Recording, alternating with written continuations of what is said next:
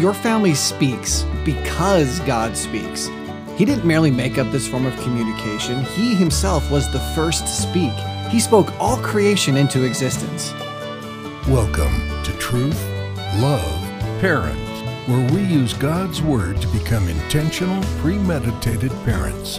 Here's your host, A.M. Brewster. Today's show is all about family talk. And though I normally save this for the end, I want to share it right away.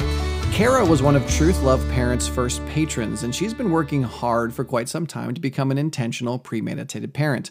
So in honor of her earnest desire to be a mom and wife who pleases the Lord in her family talk by speaking the words of Christ, Kara would like to dedicate this episode to her husband Jason, 9-year-old daughter Ella, 8-year-old son Zach, and 5-year-old daughter Adeline. Now, if you've been interested in becoming a patron, just like Kara, dedicating an episode like Kara, or even desire to be an anonymous blessing, please click the 5 ways to support TLP link in the description. Okay, so I've been wanting to talk about today's topic for a long time. It's an amazing resource, and it's written by one of my favorite authors.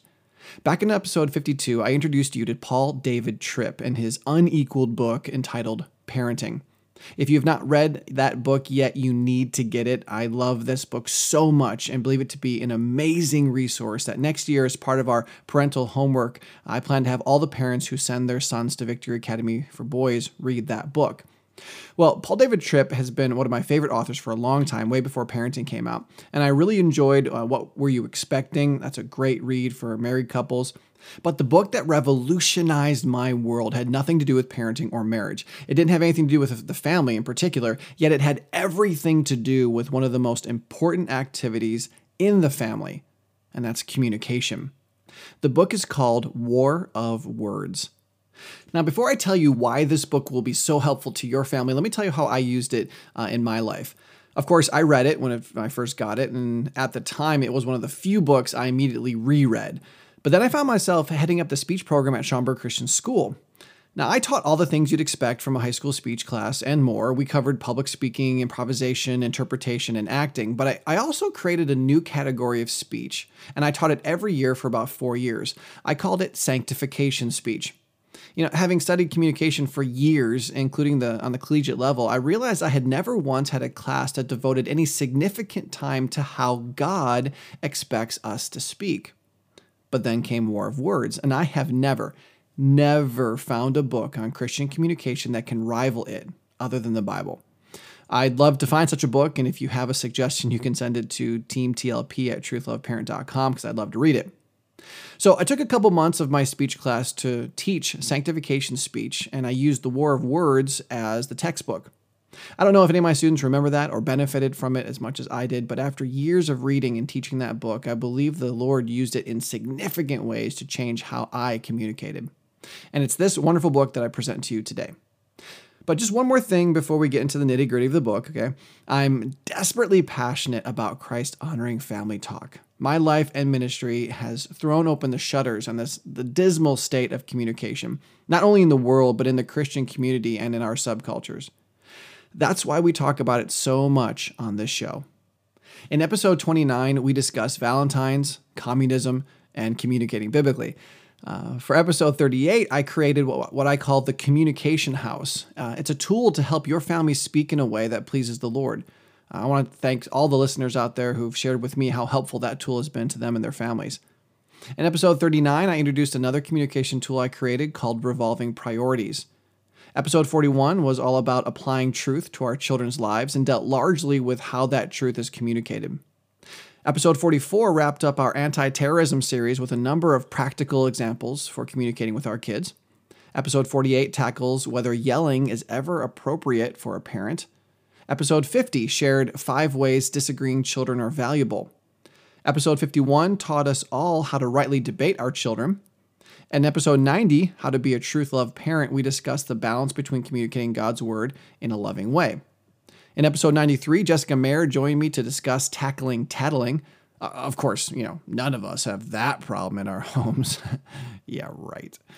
In episode 96, it was called Why Do Your Children Do What They Do? And it included the answer to the question, why do they say what they say? Natasha Crane joined me for episode 105 to discuss her book, Talking with Your Kids About God. In episodes 115 to 116, I rolled out another tool I created called Speed Parenting that provided workable ways to parent when it feels like there's not enough time to deal with an issue. And it all came down to how we communicate. In a recent episode, 144, we answered why is more important than what, asking the right questions to reveal the wrong heart. And I have 3 more episodes all about family talk planned for this season alone. They're called How to Handle I Don't Know. I'm sure we've all heard that from our kids. Concrete Family Talk, and Teach Your Children to Admonish Each Other. Like I said, this topic is extremely important for all of our families, and that's because communication is important to God. And with that, let's do a flyover of the 13 chapters of the War of Words and see just some of the ways this book can help us out in our life and parenting. So here we go. I just made the observation that communication is important to God, but I don't think we quite understand just how important it is. I know I didn't. Well, chapter 1 of the War of Words teaches us a truth that should have been obvious, but one that I had never considered. God didn't have to create speech. He could have had us communicate telepathically. He could have had us communicate any number of ways. But in his divine perfection and wisdom, God knew that the single best way for us to communicate as human beings with each other was to use verbal speech. Of course, I'm not removing the importance of written communication or sign language or anything like that. Sign language is a result of the fall, people not being able to hear. And sign language is wonderful. In fact, I'm fluent in it. But that's not how God intended us to talk. And written communication is also super important because without it, we wouldn't have the Bible. So I'm not putting either of those down. But we have to realize that for thousands of years, all we had as a people was verbal communication. And God planned it that way. The book also teaches us that people speak because God speaks. He didn't merely make up this form of communication. He himself was the first to speak. He spoke all creation into existence. And that means that words have value. They were created to interpret life. That's their most important job. I wish I could just take the time to talk through the whole book, but we must move on. Suffice it to say, though, the first chapter revolutionized my understanding of speech and raised its importance in my mind. Your words matter. Your kids' words matter. Every single one of them. Now, in chapter 2, we learn that when Satan spoke, he changed everything about communication. When Satan spoke, for the first time ever, the authority of God was challenged. For the first time, we see an interpretation of life different from God's interpretation. When Satan spoke, it was the first time a lie was spoken. And after mankind heeded Satan's speech, it was the first time we hear people speaking against one another. Now, how much of that kind of communication happens in your home? How much of your family talk challenges the authority of God or interprets life differently than he does? How much of the communication in your house is made up of lies and half-truths, deception, and manipulation? How many people in your home speak against the others? It's a sad reality that the average family talk has more in common with the way Satan talks than the way God talks. And chapter 3 then teaches us that this is due to the fact that we have a tendency to forget that our real problem with communication has nothing to do with technique or theories, but it's a spiritual problem. And because it's a spiritual problem, we need a spiritual solution. This is partly why John introduces Jesus to us as the Word in the first chapter of his book. Paul Tripp makes the observation that Jesus would not have come into the world if our struggle were primarily a struggle of flesh and blood. And then he gives us 4 dynamic words used to describe the resources Christ gives us to address our family talk: hope, riches, power, and rule. And each of these 4 ideas is necessary if we're going to tackle our communication problems. Now, chapter 4 is very similar to our Merest Christianity study. The author tells us that what we speak is directly related to what we want. This desire then battles for control until it becomes a demand. And then we express that demand as a need, which sets up our expectations. Of course, we all know that expectation unfulfilled leads to disappointment and eventually leads to us punishing the ones who disappointed us. That chapter beautifully dug down to the root of our family's sinful communication. And then chapter 5 provides more detail into the way our family talk can change. Paul says, "Only when I submit to the rule of God, who has a perfect plan and is in complete control, will I begin to live and speak as he has purposed."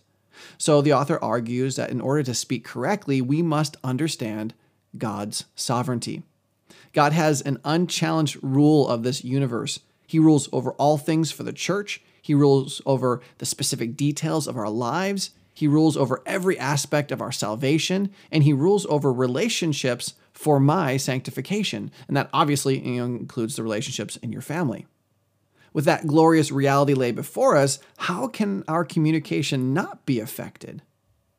However, chapter 6 submits that many of us follow the king for all the wrong reasons.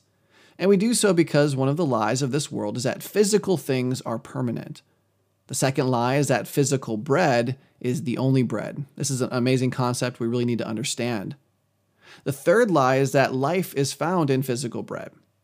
And Paul Tripp makes these two observations. Number one, he says, Peter points out that God is willing to compromise worldly pleasures to produce something greater, fuller, and deeper in us, genuine faith. And two, if Christ is the object of our hunger, we can have joy even in the middle of our suffering. Then chapter 7 lays out God's mission for our mouths. And this is going to remind you of the Fifth Parent series as well, which in addition to the Mere Christianity series is the most important truth for Christian parents to grasp. Paul Tripp says it this way: we need to speak with an understanding that we are God's ambassadors. He goes on to say that we have been called to represent the King in a way that incarnates him. In order to do that, we need to speak out of a clear understanding of the King's mission. We also need to speak with an understanding of the King's methods. And very much like the family love study we just finished, Paul Tripp reminds us that the Apostle Paul tells us that we should be compelled by the love of Christ. Chapter 8 then lays out a number of practical steps that will help us see real change in our family talk, and here's some of them.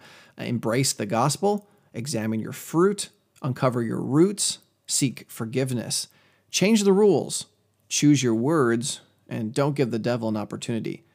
And this is a powerful and uber practical chapter. I mean, each of those points is just filled out with great application. And then, believe it or not, chapter 9 gets even more specific in its application, where he lays out the model for biblical confrontation. Now, I'm not going to spoil this chapter for you at all. I really want you to read this whole book. But let me ask you, have you ever had to confront your kids or your spouse? Do your children ever try to confront each other? Now, we're going to talk about this last one in our upcoming episode, Teach Your Children to Admonish Each Other. But I think we all understand how beneficial this chapter can be for our families when it talks about biblical confrontation. Chapter 10 then broadens back out a little more to draw our minds to the fact that God's promises are both a comfort and a call. Paul Tripp makes the observation that we must never think of ourselves as objects of his covenantal love, without also thinking of ourselves as conduits of that love to others. And he spends the chapter teaching us that our life needs to be a ministry. Then chapter 11 drills back down to discuss the steps of repentance. Repentance isn't merely saying you're sorry or asking for forgiveness. Repentance is what we want for us and our kids. Repentance is change. That's why the author walks us through a biblical understanding of repentance and equips us to actually do it. Chapter 12 deals with winning the war of words and gives us hope and 6 more strategies for winning that war. And then Paul David Tripp ends War of Words in chapter 13 by teaching us how to choose the right words. He discusses how to choose words of truth, words of love, words of restraint, words of grace, and words of forgiveness. And not only does this book cover all this amazing information and more from a biblical perspective, it has questions and projects at the end of each chapter to further your study. Make this goal to read War of Words before the end of the year. Please, for your sake and the sake of your family, it is an amazing book. And listen, I get absolutely nothing for promoting this book. I talk of it so highly because God simply used it to crack open my understanding of communication and begin the work of sanctifying my speech. And he's still doing that work in me through this book. And I want nothing more than for him to do the same for you and your family. Please click the link below to be taken to truthloveparent.com. There you'll find some more information about this amazing book and discover links if you're interested in purchasing it. And please share this episode with your friends on social media and by word of mouth. This resource is so precious. How could we not want to tell our friends about it? Now, I don't have any episode notes for you today since I quoted so much of the book. Reproducing that in written form would have been a little disrespectful to Mr. Tripp. But don't worry, when you get the book, you'll have plenty more information in there than what I covered today. Now, in our next episode, we'll be discussing children and pets, maturity through responsibility. Whether you have pets in your home or not, I encourage you to join us because it may change the way you look at pets and the way you look at your kids and their pets.